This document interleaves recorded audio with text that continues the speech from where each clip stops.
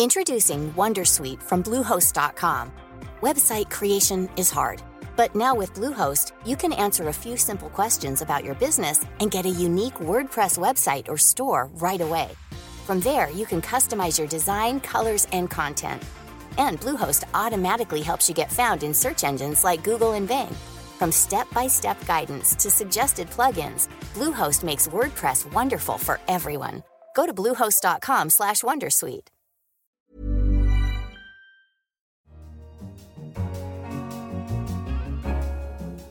Hello, I'm Anne McElvoy, and you're listening to The Economist Asks. And this week, we ask a best-selling writer of historical fiction what the past can tell us about power today. An attempt to universalise politics, to get away from the specifics, to certain basic rules and laws of the way politics operates. Populism. I think you would probably learn the value of a two-thirds majority. And the vagaries of the ballot box. I've become in my old age a great opponent of this idea of ever-widening franchises being an ever greater thing for democracy. I'm joined by the award-winning novelist Robert Harris, whose many best-selling works of historical fiction have delved into the nature of power and intrigue across a range of alternative histories. Fatherland took us into a world in which Germany won the Second World War, while Archangel unveiled the what-ifs of Stalin's secret heir. Harris is a former British political journalist, but he's turned his novelist's gaze to power in many different forms since then. His new work, Conclave, throws us into the heart of the Vatican, exploring the plots and machinations behind the secretive vote to elect a new pope. So, Robert, your latest book takes us into the corridors of power, but in the church rather than the state. You're finding religion more interesting than politics these days. Well, there's as much politics in the Vatican as there is in the Congress or the Palace of Westminster, I think. So I see it really almost as the apotheosis of the work that I've done on politics. Not least because it mingles the sacred and the profane, and that the cardinal electors and the candidates for pope are all obviously deeply religious, and they are praying for guidance from God all the time, and yet at the same time there's an undeniable element of worldly ambition, and it's the mix between the two which I found fascinating. We have Brexit going on at home, Jeremy Corbyn shaking up the British Labour Party, in which you've had a historic interest and written much about. You might think there's quite a lot for you to focus on closer to hand than Rome. I think the satirist Armando Iannucci said he wouldn't write the thick of it now because politics feels fictional enough, his words. Is contemporary politics still fit or attractive material for novelists? I think it is, but I think we're too close to it. I mean, the things you mentioned, Brexit, for instance, we're not going to really know for a few years yet just how huge an impact it's going to have and whether it will be for good or ill. That's a work in progress, as indeed is the Labour Party. Nothing dates more quickly than an attempt to try and catch the zeitgeist. And one of the reasons I'm very strongly drawn to writing historical fiction is it doesn't age. The books that I did about Cicero or the book about code breaking in the war or Pompeii, they're as good or bad as they were on the day they were published. They're still as fresh. Whereas novels that I've done that did try to capture the moment, I did a novel about algorithmic trading, for instance, the Fear Index. I'm sure that's now, although it's not very long ago since it was written, I'm sure it's quite out of date now. And your fascination with the Labour Party, you tweet a lot about it, you occasionally comment on it, and you say some pretty salty things about what has happened to Labour. Do you think it will be possible when we look back to make sense of this as a historic eruption, or are we just seeing something of a kind of party that lost control of its internal process? Do you yet have, even if you can't write the novel, the novelist's eye on it? Well, I think we're seeing a huge global working through of processes that seem to have started with 9/11, although they probably started before that, and everything is in flux. The left is collapsing all over the planet, not just here. The left seems to have borne the brunt of the financial crash and the effects that have flown from it, and there's a rise of, I won't say irrationality, but there's a certain recoil from the established order, and you see it in the American presidential election, you see it, I think, in Brexit, you see it in the British Labour Party. There's a rise of fundamentalist religion, all sorts of things which one, growing up in the 60s and 70s, thought one would never see, that the world would become more scientific and more stable. It doesn't feel like that at all anymore. I mean, I'm always reluctant of the kind of Arnold Toynbee great, theory of everything. Nevertheless, I don't think these things are happening in isolation, whether it's to do with new technology, the internet, who knows, but something is certainly shifting. But you have taken personal steps about it, haven't you? You left the Labour Party, for instance, as I would understand it, in protest at its move to the left. No, I rejoined it in an attempt to... But you had left it first. That sounds too conscious. I mean, I was sort of a member and then it kind of lapsed. I was never I'm not a politician. I've sort of drifted in and out of it. But after the Brexit vote, I thought, well, what could one do? And I thought, well, if Corbyn wins again, at least I won't be able to say I'm just watching it on the telly. I didn't do anything about it. I thought I will join because I believe that there has to be, especially at this time, a more coherent opposition. And that's what I joined to do. It seems to have been obviously a total waste of time. But still, when I look at Corbyn, once he's elected, I will at least be able to think, well, I did all I could to try and stop this calamity occurring. You think it is a calamity? Undoubtedly. I mean, Corbyn is only the half of it. I mean, he's the sort of back end of the pantomime horse. The front end, the brains, the McDonnell, the Shadow Chancellor is... I saw he was asked a few years ago what were his formative authors. He said Marx, Lenin, Trotsky, and for political action, Rosa Luxemburg. The Labour Party has been captured by people who shouldn't actually be in it. They were the people who were beaten back in the 1980s. Now they've taken control of the structure, and it does look at the moment quite hard to see how they're going to be got rid of. And that seems to reflect quite poorly on intellectuals, left liberal intellectuals, and a kind of either an inability or simply a lack of focus in presenting something else or in fighting it off. Can you begin to make sense of that? I think that where the Labour Party got under Tony Blair was a great place when times were good economically, when the world was growing.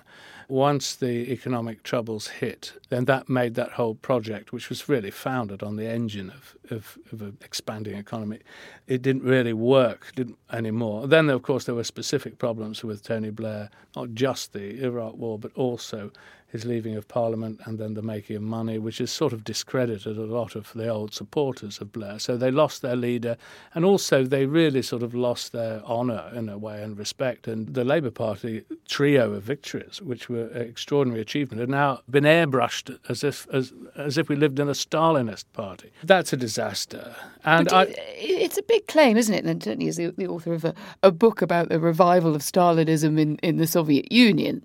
A fiction, but with some traces in reality. To use the word Stalinist about Jeremy Corbyn and the Labour Party, justified? No, I'm saying I'm using it in a loose term, that the idea that a particular phase of development in the party is now verboten and is derided. That seems to me to be, if you want to use a crude term, Stalinist in the terms of the way it seems to obliterate a kind of memory almost. I think the Labour Party is in deep trouble, and it may be that it has outlived its usefulness. I mean, there's nothing that guarantees that parties will go on forever.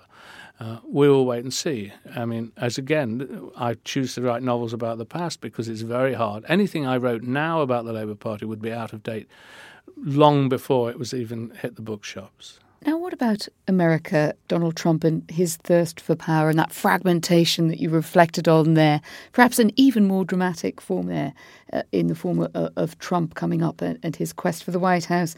Is there a reason why you would shy away from that? Is that the same reason, that it's too immediate, you can't yet make full sense of it? Or do you think that America is best left to American writers? I think there's something in that, to be perfectly honest. I did once try and write a novel about America, and I quickly gave up and wrote about ancient Rome instead as a sort of allegory for American power. Trump, I think it's far too early to get really a proper handle on him.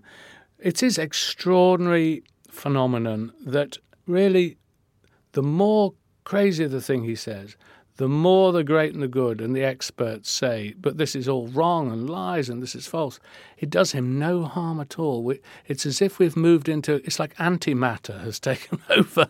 And it's very strange and quite alarming. Honestly, I don't think what could be said about Trump that can actually affect him. You know, you can say he's taken money from charity, he's fiddled his tax returns, there's nothing what would conventionally have destroyed a political candidate only seems to add to his luster as an anti-establishment figure. Does he remind you of anyone ancient world or later?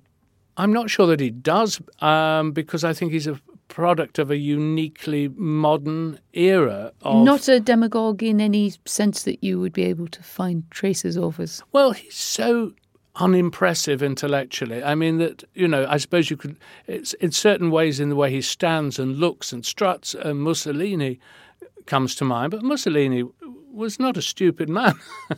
Trump is sort of this element of clownishness. He's more like Arturo Ui in the Brecht play. He bewilders and baffles me, and I'm afraid it's going to take me a little bit more time to find some fictional means of coming to terms with Donald Trump. Hillary Clinton recently came under fire for concealing her pneumonia, and we live in a world of smartphones and social media when it's difficult, if not impossible, for the powerful to keep secrets. And yet here's the conundrum, and it's also a theme in Conclave, is how does secrecy go hand in hand with those seeking power and those seeking to be on the world stage? There are no such things as secrets anymore. I mean, everything emerges. That really was the moral for me of my novel about the Dreyfus case, An Officer and a Spy. And in fact, the character says in that. I mean, the French government and military tried very determinedly to keep that a secret, but there were popular newspapers developing at that time, a mass media, whistleblowers. It was impossible to keep the lid on it. And it's become even more the case now that everything, sooner or later, will be known, I think. Candidates have to adapt to that. I mean, the Hillary Clinton episode is very interesting. If she'd simply said, I've seen my doctor, I've got pneumonia, I will have to take 2 or 3 days off the campaign trail, it wouldn't have had much effect. But to actually pretend nothing is wrong, then to be seen being helped away, to try and cover that up and then hastily scramble out an explanation when you realise it's been filmed. It looked bad, and there's no doubt about it. She's almost the worst candidate to run against the Trump insurgency that you could imagine. She seems to sort of prove his point every time she appears, which is potentially tragic, I think. Yeah, unhappy coincidence. What did you learn about power seeking, and the handling of power from studying the inner workings of the Conclave? Well, the thing about the Conclave, there was a great British novel, not great, but very entertaining British novel in the 50s called The Masters by C.P. Snow, which was about an election in an all-male environment in a Cambridge college for who would take it over. And I remember when I read it when I was young, it always struck me as power at close-up and personal, 5-10 people in a room, not a huge campaign and all the rest of it. And Conclave is very much along those lines. There are 111 cardinal electors. And it's all about, in microcosm, the things that you see in a bigger election. For instance, momentum, which the cardinals would say is the arrival of the Holy Spirit, moving them in one direction or another. But we, outside the conclave, would say momentum. That is all important. The way in which a favourite going into an election like that so often loses, because it's easier in a conclave to rally against someone than it is to rally around them. And there is a saying in Rome that he who goes into the conclave a pope comes out a cardinal. It's full, a conclave, of those sorts of political rules. And my entire career as a novelist, in many ways, has been an attempt to universalise politics, to get away from the specifics of Jeremy Corbyn or whoever happens to be the person at the moment, to certain basic rules and laws of the way politics operates. I find that endlessly fascinating. What could troubled modern politics learn from the conclave? I think you would probably learn the value of a 2/3 majority, which you have to get if you're going to be Pope. You're not revisiting the EU referendum there, are you? Well, I do think that for such a vast decision to rest on 51.8% of the electorate, or the people that turned out to vote, I should say, is crazy. I mean, you can't overturn rules at the Garrick Club unless you get a 2/3 majority. Now, there's a very British reference. You would have thought they would have put in a similar safeguard for something as big as this. So I think a good majority is a lesson from the conclave. Make it short. A conclave lasts 2-3 days. It doesn't drag on for month after month. And to have electors who know the candidates, see them. I've become in my old age a great opponent of this idea of ever-widening franchises being an ever greater thing for democracy. The Labour Party is at its most pitiful and helpless that it has been practically since its inception. At the same time, it has a mass membership of around 500,000 people engaged in voting. The one does not translate into the other, and I like the idea of a conclave where, rather like political parties used to elect their leader from what is, after all... It's a little oligarchic, is it not, to say that the franchise is too broad, let's ignore it? You're asking me what lessons I learned. This is a process that's been going on in the Catholic Church for 700 years, and they've risen to a point of having 1.25 billion members. It's not necessarily a failed organisation. Robert Harris, thank you very much. You've been listening to The Economist Asks with me, Anne McElvoy.